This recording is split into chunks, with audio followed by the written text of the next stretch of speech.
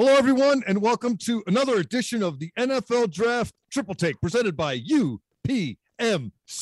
We are the Triple Takers, Mike Pursuta, Matt Williamson, and Dale Lally, getting you ready for the NFL Draft.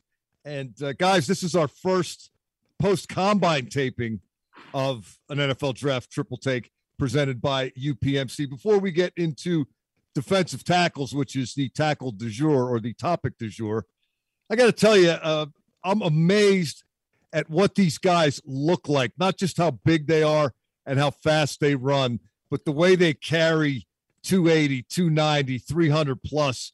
I've never seen anything like it. Matt, I know you used to do this for a living, boots on the ground, so to speak. How much better these guys look now than even 10 years ago in terms of just overall physique? It blows me away every year. Like, wow, this is even a better looking group, a better prepared group than last year. And then this year, since we didn't have one last year, it seems like forever ago.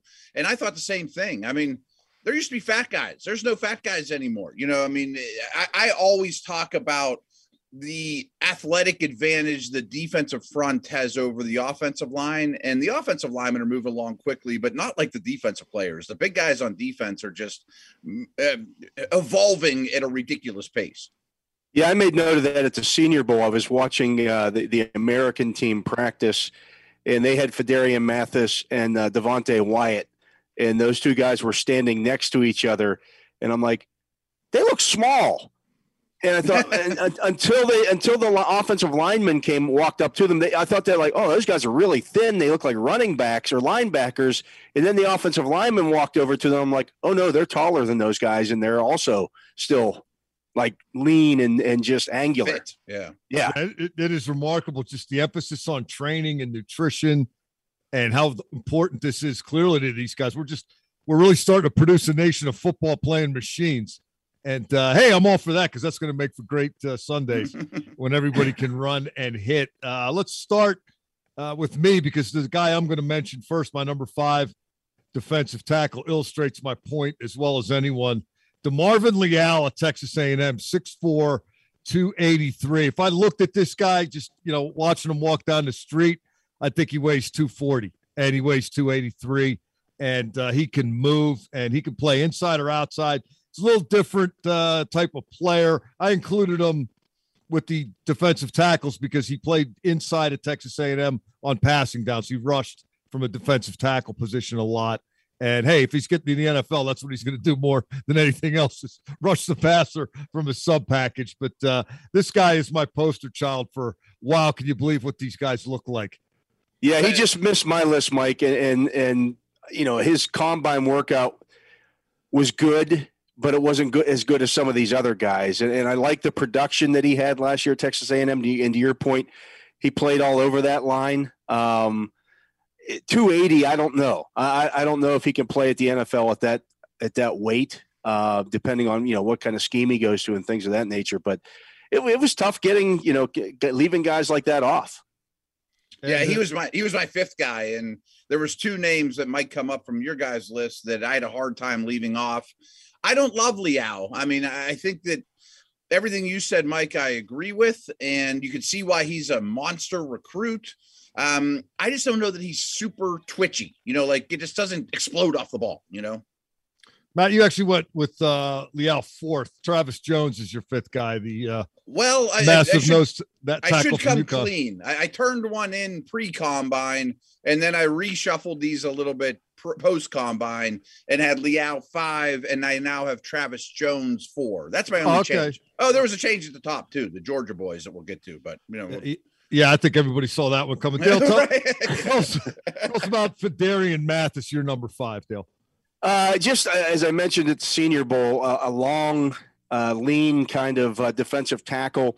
He could play defensive tackle on the inside of a 4-3 or outside in a 3-4, depending on what you ask. He was a team captain at Alabama in 2021, which, I think kind of matters, for guys coming out of that program with all the other good guys that they have. He was considered one of the captains. 10 and a half tackles for a loss last year, 9 sacks, 53 tackles. I mean, there's just I think he has a high floor.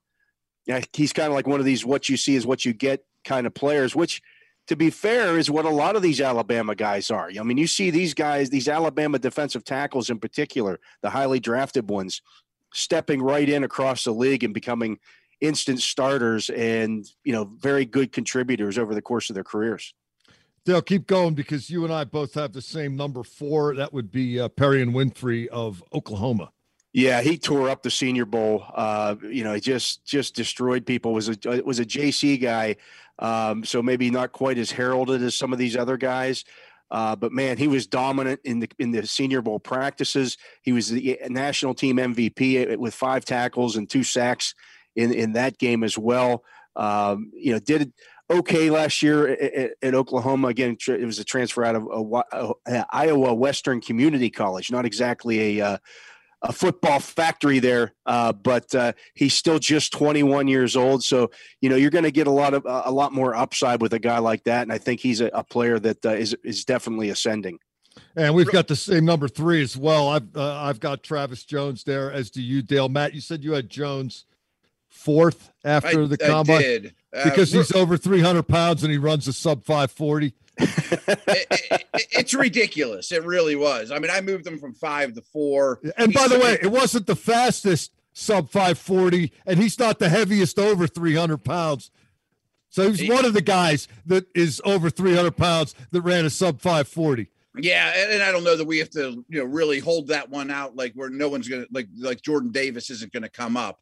And I think Jordan Davis being this class might have hurt Travis Jones a little bit. Like, no one's talking about what a freak this dude is from UConn, because Davis was even freakier. But so, I mean, I love him. I mean, I feel a little bad putting him all the way down at 4. I just like the 3 ahead of him, and one of them is a borderline D tackle. I kind of cheated with my number 3 guy, but Jones was great on tape, better at the Senior Bowl, better at the combine. Like, what don't we like here? Really heavy hands. I mean, when he hits somebody, it's like a heavyweight boxer with his punch. I mean, it just kind of shocks the offensive lineman. He's really interesting.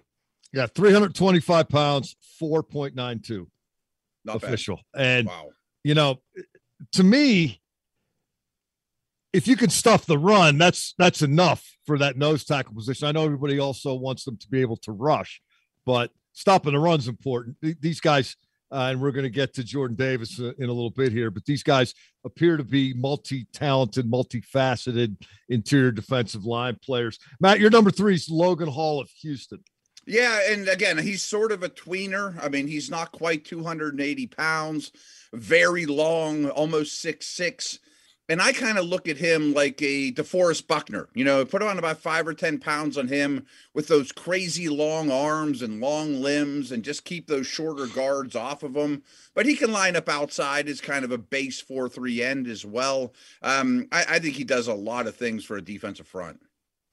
And last, but certainly not least, we've all got the last 2 in the same order, I believe, right? Devontae Wyatt, number 2, and Jordan Davis, number 1.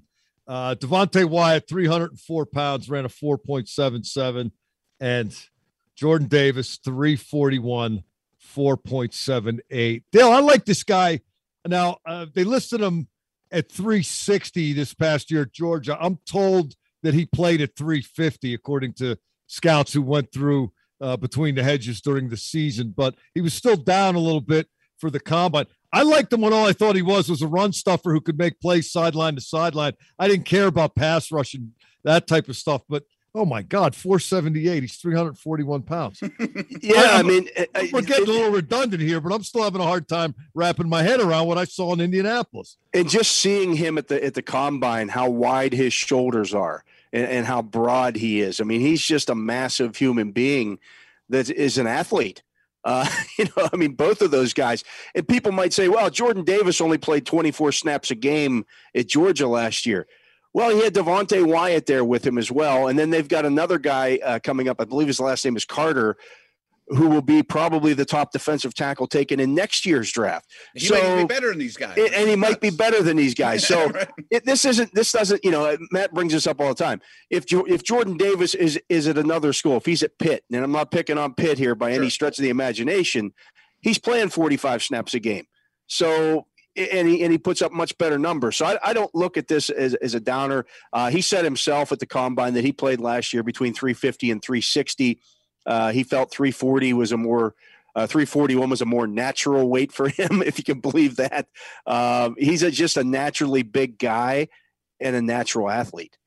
And real quick, since we're lumping these Georgia guys together, I think it's important to analyze their scheme a little bit in Georgia. Everyone knows it was an amazing defense, but really what they wanted from their D linemen was, yeah, of course, to make plays and dominate the people ahead of you. But if you can eat up blocks, Nakobe Dean and those linebackers we'll talk about in the linebacker triple take, just run around them, free as could be. And Davis is outstanding at that. But Wyatt, to me, will be used a little differently in the next level because I think he's a real upfield penetrating type and was held back actually a little bit by the Bulldogs. Yeah, a little bit more of a burst and a little quicker. Yeah. Not much, but a little bit. Right, yeah, the only problem I have with Wyatt is that he's kind of an overage prospect, and you're going to see some of these guys in this draft that spent 6 years in college. So he turns 24 this month. Some teams may hold that against a guy like that. You probably only get, maybe one contract out of him if you take him in the first round. I get it. But he's still a really good football player. Really. Yeah, I'm with you. I don't mind the extra experience, particularly when we talk about these defenders. Some of these offensive people we talk about upside. And Matt, you've mentioned on these programs how it sometimes takes tight ends a while, to develop at the NFL level for whatever reason. Quarterbacks obviously grow into the job. If you bring a guy in and you know what he does and he does it for you for 4 or 5 years, mission accomplished. 100%. That's going to do it for defensive tackles. I just want to remind everyone that you can catch programs such as this one on all of the Steelers' social media platforms. We're going to keep cranking them out until the draft in late April, so keep finding us however and wherever you found us. We certainly appreciate you for that. Till next time, for Dale Lawley and Matt Williamson, I'm Mike Pursuta. This has been the NFL Draft Triple Take presented by UPMC.